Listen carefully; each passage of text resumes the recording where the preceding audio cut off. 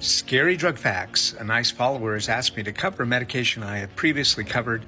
This time they've asked me to focus on the use for children.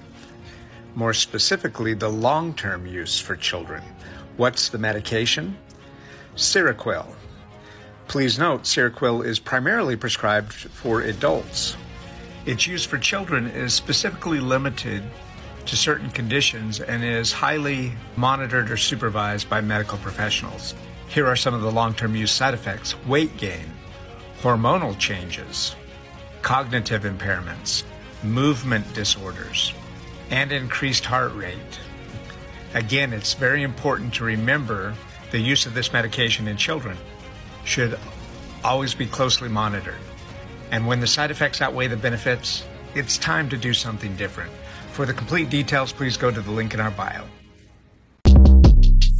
Shortcast Club